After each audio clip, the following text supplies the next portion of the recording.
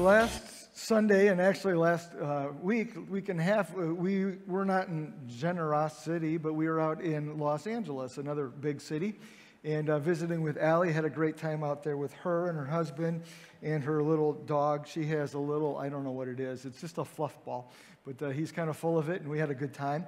But one of the things that's interesting about where Allie lives is it's near the mountains, and so there's lots of hiking. So there's days that she went to work, and we went off on our adventure. You know, Kelly and I love to hike and love to adventure. So we made it to places like Switzer Falls, which really might be better described as Switzer Trickle at this time of year. Out in California, there's not a lot of water, just a little bit coming over the edge there. We hiked to Millard Falls. That was a little better. Ran into some goats there. That's a weird story that I won't tell this morning. Sunset Ridge was a great hike a week ago on Saturday. Smuggler's Cove and Potato Cove. We actually took the boat out to the Channel Islands, and that was a lot of fun too. Hiked around Santa Cruz Island, and the fun part on the boat is the dolphins swim with you. So they kind of see the boat, and they come right up beside it, and they just swim right along, and crazy stuff, but we had a great time there. And then my favorite was last Monday, we actually went to Ice House Canyon and hiked that up about 2,500 feet up to a saddle there. Left it was about 65 degrees, got up to where we were going. It was about 10, and the wind was just whipping. And fortunately, I put on a long sleeve t-shirt to go over my shorts and t-shirt. So I was up there like this, and we took a lunch to eat, but I was having a little trouble getting the Ziploc bag open because my hands were so frozen. But anyhow, we had a great time, and a fantastic hike. And I was like, I'm going to go back there when it's a little bit warmer and when I'm dressed a little bit better, because there's so much more hiking to do.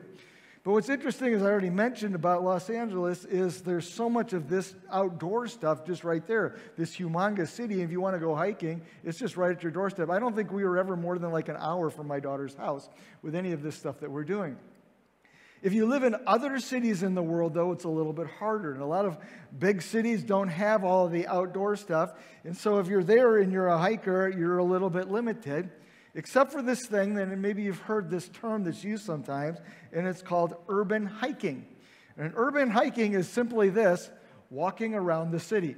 But some of these cities have actually put together trails. Now, even like here in Detroit, if you want to do urban hiking, you can go down to, and this will show up in your little trail guides, you can go down to the Quinder Cut. And it's some green spaces in the city. If you're in Chicago, you can go all along the lakefront there. But other cities have figured out other things along lake or waterfronts, and even like you go to a place like Boston, and you can take your hike on an actual trail that will actually lead you through the history of the city. And so this month we're talking about urban hiking a little bit, because we're talking about hiking not in generosity, but actually hiking to generosity. And so that's what I want to dive into today, to talk about one of the trails that goes to this place. Now, Generosity is actually a fictional city. It doesn't exist. You cannot get out your phone app or your atlas.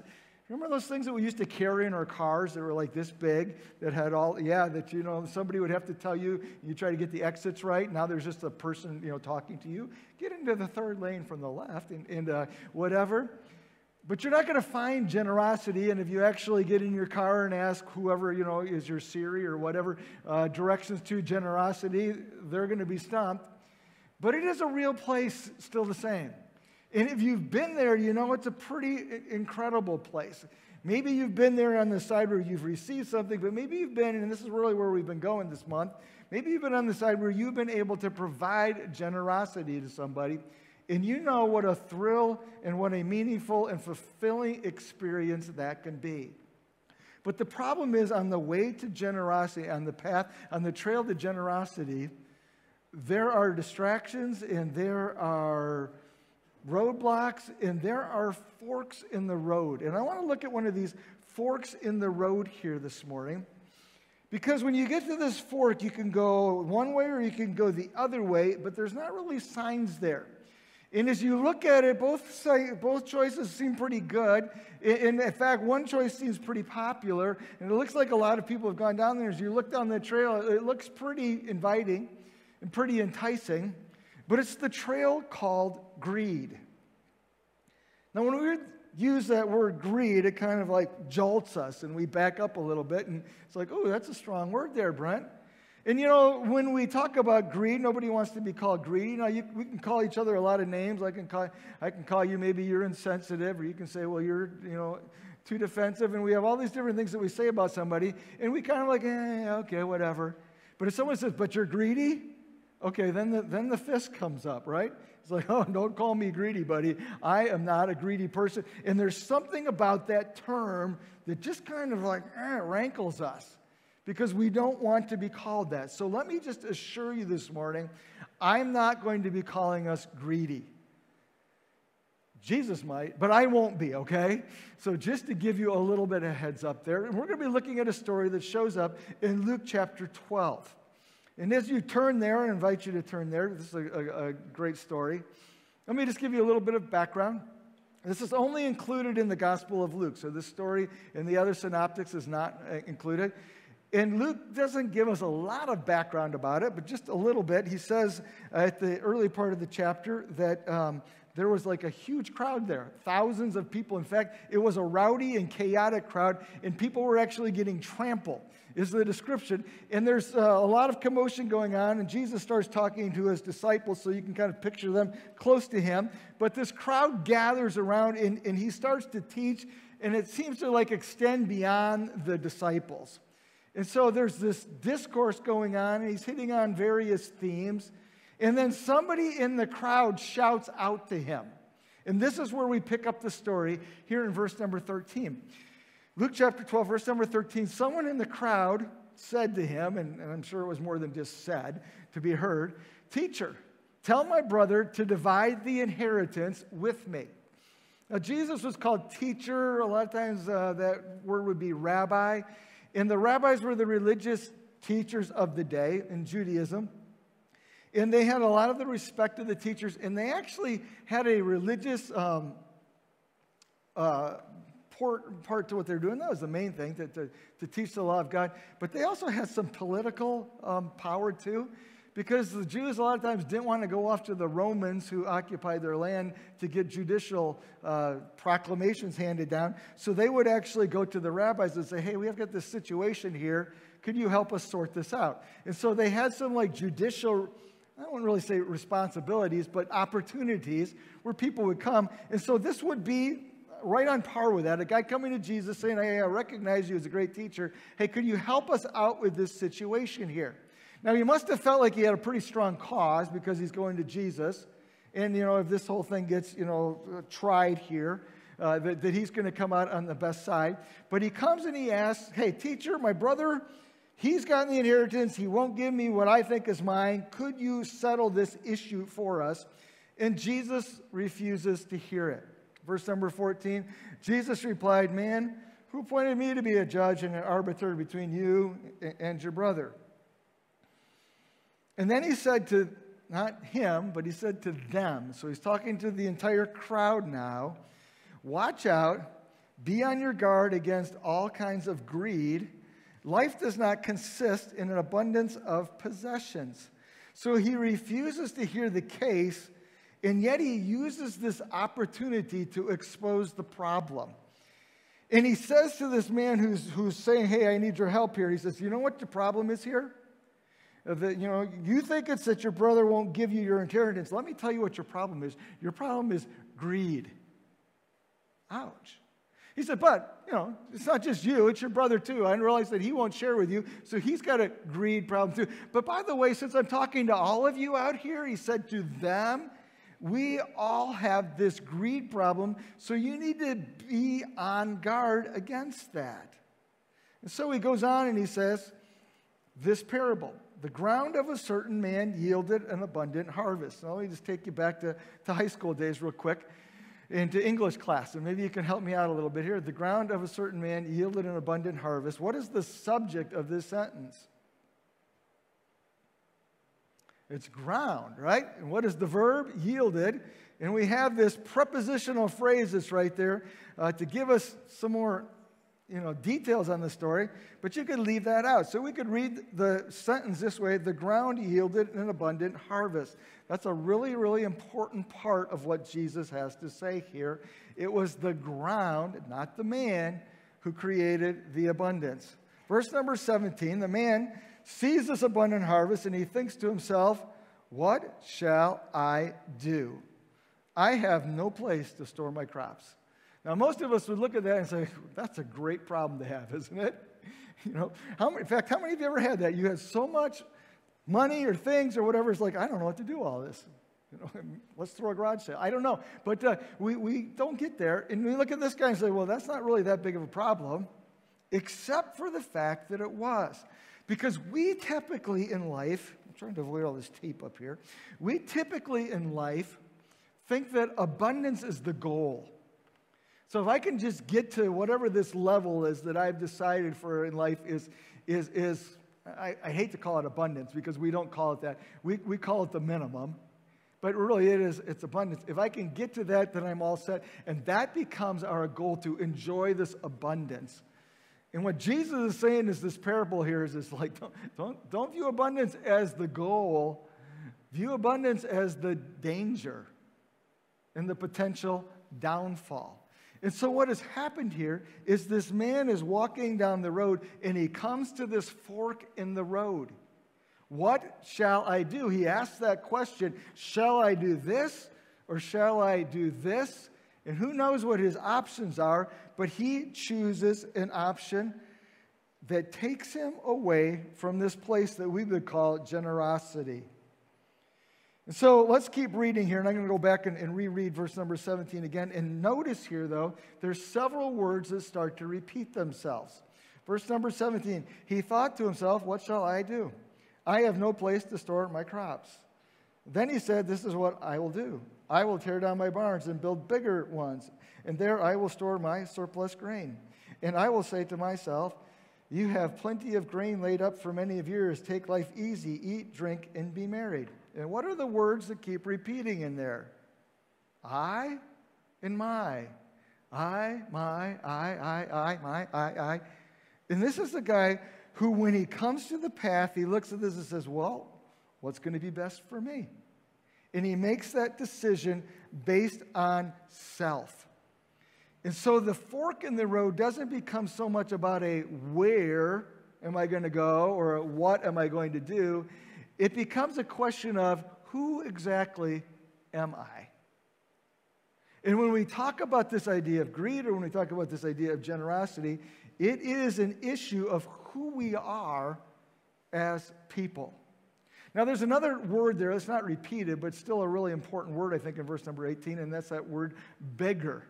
I will tear down my barns and I will build bigger barns. Have you thought about that? At one point in his life, the barns were adequate. What he had was enough.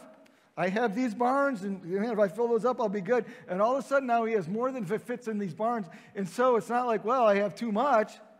It's like, gosh, I don't have enough barns. Isn't that weird how his perspective changes there? But how many times are we like that in life? I remember the first house I bought, 1,100 square feet on Brookhurst. It was on a slab, so there's no basement, there was no garage. And I can remember just thinking, wow, if I could have a garage, how awesome that would be, a garage. And so I got the next house on Twickenham, and it had a garage. It was detached. It was about 60 feet from the house, and it was a one-car garage. So you know whose car parked in the garage. It wasn't mine. I was looking up for my wife. So I'm still thinking, it wasn't until I got to Avenel, my third house, I finally got a garage. But you know, that's not how we think. I was like, first house, that was so cool. I actually bought a house, yes, as a young guy, but it didn't have a garage. But we always are doing that. We're always looking for the bigger in life. We're looking for the bigger house, we're looking for the nicer car, or maybe we need some more shoes, or a bigger TV screen because it's only like 72 inches. We need a more expensive coat or a faster computer, or we need to go on a bigger vacation or have a bigger nest egg. We have all of these things that are all about expanding and getting bigger and growing our kingdoms. And then what we do with that is we find security in it. Okay, wow, even if we can get to the place of contentment, it's like, yes, I have that, and life is good. Well, let's keep reading here. God says to him, the man who just built more barns for his much grain, you fool. Now, I'd rather be called a greedy than a fool, but that's what God calls this man. He says, you fool. this very night your life will be demanded from you. And then in a twist of irony, he says, then who's going to get what you prepared for yourself? All the people that you could have given this to, because you already had enough, they're going to get it anyhow. But the bad news is you won't be alive to see it happen. Pretty rough there, isn't it? But he's called a fool because he makes a bad choice and he takes the wrong trail, makes a bad decision, and he chooses greed instead of generosity. And then Jesus concludes it by saying this is how it will be for whoever stores up things for themselves but is not rich towards God. Everywhere we're going, every path that we take in life is going to take us somewhere, and it's going to take us where it's going. It's not some random thing, and this goes all the way back to where we started here earlier this fall. Every path takes us somewhere, and there is a reckoning, a result, a judgment, a conclusion of that path. So the conclusion that Jesus says to them, was all the way back at the very beginning there in verse number 15. He says, watch out, be on your guard against all kinds of greed. And so the first question I want to explore this morning a little bit is this: not are you greedy, but how greedy are you? And how greedy am I? And to explore that question, we need to look at this, get a definition of what greed is. And greed is simply this: it's an unquenchable thirst for more. And I'm thirsting for the word thirst there. As you look at that, I left that out in the slide there. Unquenchable thirst for more. But greed is simply looking at what I have and saying, if I just had a little bit more, if I just had a little bit more. And we're talking money in this case, or possessions in this case. But if I just had a little bit more time, or if I just had a little bit more power, if I just had a little bit more prestige, or we could fill in the blank with a lot of different things. But greed is just it's a thirst for more, but it's unquenchable. Because even if you get it, it's still not going to do what you think it will do. Well, Jesus said there in verse number 15, though, he says, beware against all kinds of greed. I found that just really interesting as I was studying this, because I think of greed as a thing. I mean, and there's like one version of it. And Jesus says, no, there's all kinds of greed. So what does he mean by that? And we don't really know for sure. He could have meant this, that there's like greed that's financial, and there's like greed that's like involved in relationships, and there's greed when it comes to time, and there's greed when it comes to power. And that's a possibility. Or he could have meant this, that when it comes to greed, and we're really talking about the material here, there's a lot of different faces to greed. And there's a lot of times then we are dealing with greed where we may not even recognize it. And I think maybe that's what he's trying to point out here. In fact, as we go through this story, there's at least 6 different kinds of greed that come up. And so let's explore those this morning. And then when we get to the end of that, say, okay, what do we do about it? Because I don't think any of us want to be known as greedy people. But let's just see, where do we kind of like look at this and go, ugh? And then what do we do coming out of the backside of that? So the first thing there, the first kind of greed is this. It's demonstrating an attitude of entitlement. In this story, it's the brother who said, I deserve this. I deserve this inheritance. And when we get to places in our lives where we think that we deserve something, we are dealing with greed. And it's really part of our society right now. We hear this word all the time, rights. These are my rights. I deserve my rights. And I'm not exactly sure where that comes from. Because if we got some of our rights, I don't think we'd want them. Like we deserve, one of our rights is to be punished for our sins. I'm not signing up for that anytime soon. And we have, what are my rights? My rights are to live in eternity without God, because I walked away from God, who didn't give me rights. He gave me privileges. He gave me opportunities. And we get into this like, I deserve this. And that's part of greed. We're like, if I don't get what I deserve, I'm dissatisfied. A little bit scary there. I had a friend named Andy. Andy, very interesting guy, but I always remember this. If I ever said, hey, Andy, how you doing? He always answered the same way. Better than I deserve. And that's really true, isn't it? Because all of us are doing better than I deserve. So maybe we need to be a little less about what's rightfully ours and realize that everybody can have this idea of entitlement or this attitude of entitlement. Secondly, greed is wanting what someone else has. My brother has it, I don't, I want it. I'll even want it to the place that if he gets less, I'm okay with that because I still need what's mine. And it's where I look at what somebody else has, and it doesn't necessarily have to mean that they have less. I just look at that and go, I want that too. And it becomes part of a comparison game. And we use the phrase, keeping up with the Joneses, but it's really that. Greed is where I look at them and say, oh, you've got that? Well, I want it too. It's wanting what somebody else has, and we see that show up in the story here of the offended brother. Thirdly, we see greed is this. It's a failure to share from your abundance. And so it's this brother who wouldn't share with his other brother, is what the stories or the situation is. And then the parable is built around a farmer who doesn't share with his neighbors. I have to guess, and it's just a parable, so there's no backstory to it. But if you could flesh this out a little bit, you would have to guess that this rich farmer probably had neighbors who didn't do quite as well. And if he didn't have neighbors, there were probably people in the town who could have used a little bit of food, and yet he was all about just storing it up for himself. And greed is failure to share from your abundance. And that's interesting because now it's not this drive to have more. Now it's just this simple idea of like, wow, look what I have, but I just use it for me. And it's mine, and it's to be used for whatever I want. You know, it's interesting. This is a contrast to what Mark talked about last week, the Macedonian churches who gave out of poverty. What Jesus is talking about here is we need to give out of our abundance as well. And most of us, if we're completely honest, we land way closer to the abundance side of things than we do to the scarcity, poverty side of things that Mark talked about last week. But greed is where I look at what I have and I'm not aware of the needs of people and situations around me. Failure to share from our abundance, or we could say it this way, and this might be more accurate, living for yourself at the expense of others. If what I have is more than what I need, and what I have can be used for somebody else, and I'm not doing that, I am engaging in greed. And that's the point that Jesus is making in this parable. And that's a hard question to deal with, but one I think that we need to ask ourselves. Number 4, it's desiring to accumulate more than what you need.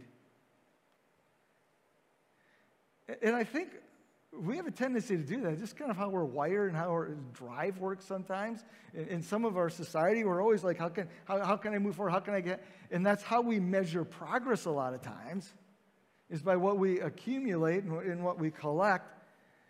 But greed is often, and maybe this is the most common definition that we see anyhow, but it's that desire to accumulate more than what you need.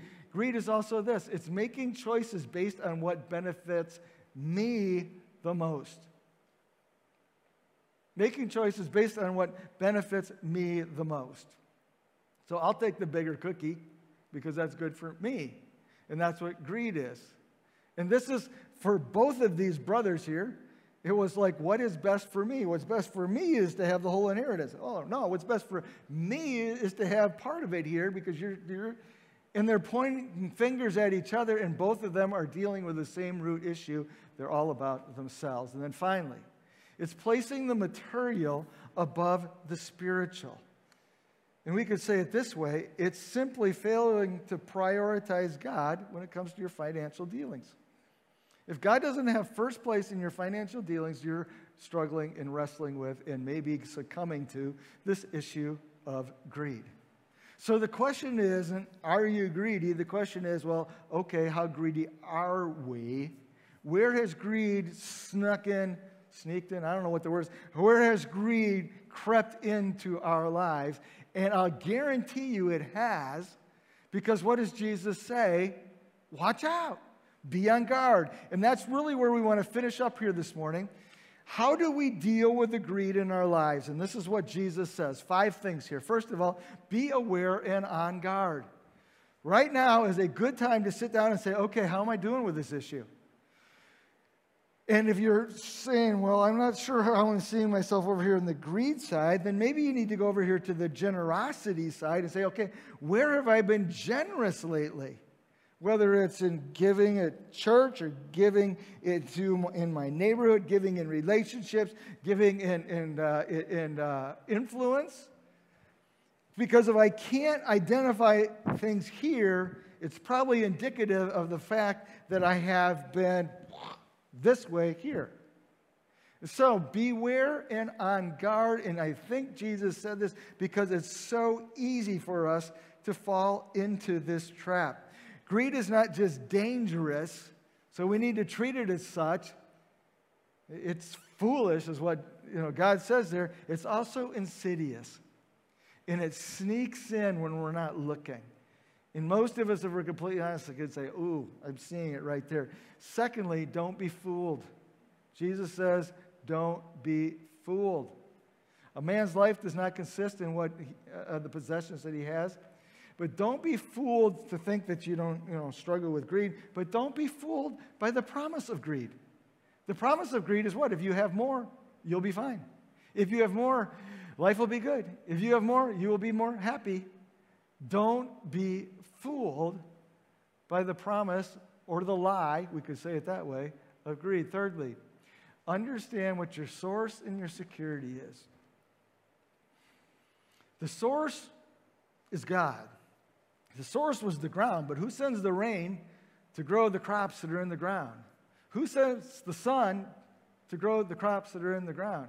Who gives man the ability to harvest the crops that are in the ground? The source is God. And if we're going to overcome greed in our lives, we need to look at this and say, oh, everything I have is not because I collected it. Everything I have is because God gave it to me.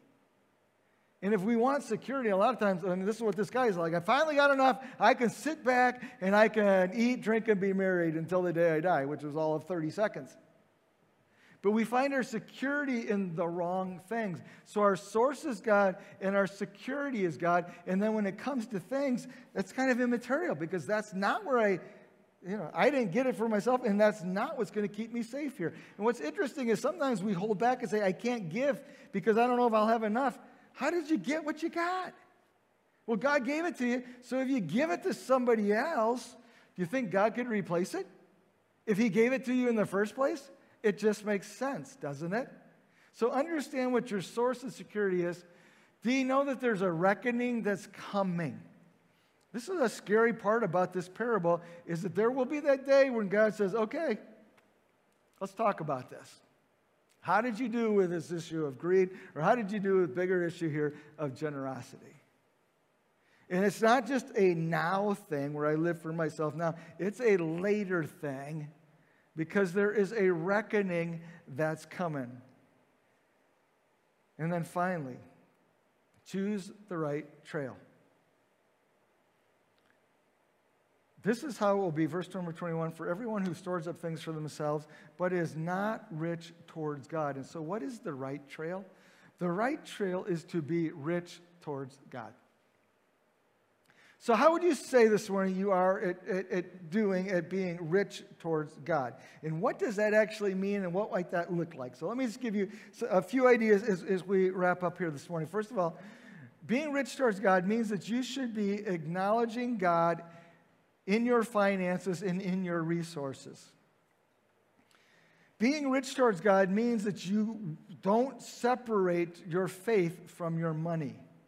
Mark talked about this last week, that generosity is a trust issue. But that's exactly true. Being rich towards God means that I realize that this whole material thing here is going to be, and what I enjoy in life is going to be based on my faith, not on my job or not on my income, or you pick your word there. Being rich towards God means that God should have a voice in your finances and resources. When you sit down and say, here's how I'm going to spend my money, and hopefully you do that from time to time, but you sit down and say, this is what I'm going to do, does God factor into that equation? And does he factor into that to say, well, what does God say about this? Because, one of the themes in the Bible that is in there more than anything else is actually the theme of money. In fact, more of Jesus' parables were money related than anything else. So there's a lot that the Bible says that God says about your finances. Does God have a voice in your finances and resources? That's part of being rich towards God. Being rich towards God means that you should have a goal of serving God and seeking His kingdom with your resources. Because eventually we're going to live past this life into the next life, and I'd like to think that we've invested some in this next life. And one of the ways that we do that is actually with the resources that God gives us. So being rich towards God says, okay, I'm taking my resources and I'm investing them into an eternal kingdom. Being rich towards God actually means being generous with others, because we're told to love God with all our hearts, and we're told to love our neighbors as well. And we can't do the first without doing the second. We can't do the second without being generous. So that's what it means to be rich towards God. See, life is not about what we acquire. And at the end of the day, we don't look at everything that you've got stored in your garage or your basement or your attic or parked in your yard and say, yes, this man did a great job. At the end of the day, we get there and say, how did this guy live out his faith? How did he love others? How did he care? Was he sharing? Was he generous? Did he make a difference? Did he have an influence? Did he have an impact in the world? And you know, you can die with all kinds of money in the bank and be impoverished. Or you can die with nothing in the bank and be as rich as anybody out there. And so the challenge of this morning is to not be greedy, but to be rich towards God. To honor God with my resources, to be controlled by that desire, not by my desire to have more. So let me just get this really, really down to earth and practical here, all right? And to challenge us with just something to think about this month is we're talking about generosity, because generosity does matter to what we're doing as a church here too. And we don't typically say a lot about giving at Waterford here, and for the most part, we experience a lot of generosity from the congregation. But let me just give you a challenge here this morning. If you're not giving at all, you're probably not giving because you're worried that you're not going to have enough. But let me just remind you that it's God who gives you enough. It's not up to you. And if you're going to be rich towards God, that would be a really good first step to take here. And so my challenge to you would be, hey, if you're not giving, to give. Not necessarily because the church needs it. We have to operate on offerings, actually. But we give because I want to steer you to a place called generosity, which is an incredible place to go. So if you're not giving at all, hey, dive in. And sit down this week and say, you know, can I come up with $25? Can I come up with $50? And I'm going to give that as a first step. Maybe you give periodically, irregularly, whatever. My challenge to you would be to be rich towards God is to say, you know, I'm going to make that regular. Just like every time the paycheck comes, that's just going to be part of it. It's going to come out of that because I want to be rich towards God. I don't want to be consumed by this greed and this fear that I don't have enough. And if that's the case where you're just kind of, well, every once in a while, if there's extra, that's not a good way to give, actually. Give from the start and let God do His thing. He's pretty good at it. And then I would also say, you know, there's a lot of people sitting in this room that you give very regularly. I think it's easy, though, to be complacent in that situation, to say, well, I'm doing my thing. My question would be is how generous are you being? Is there more you could be doing? And maybe that's a question that you need to be asking yourself this morning as well. Now, these are just practical, simple steps that you can take in relationship to the church. But you can do the same thing in life. You can be generous with your neighbors. You can be generous with your coworkers. You can be generous with your co-church attenders here. Or you can be greedy. See, there's two paths. There's not a third one. You can choose the path of greed, and Jesus says, God says, hey, that's what a fool does.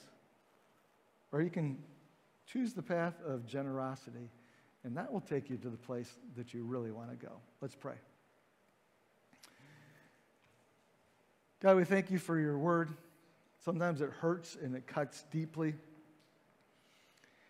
So this morning, I just pray that through your Holy Spirit, you would encourage us to be rich towards you, to be cautious, aware of where greed might pop up and show up in our lives.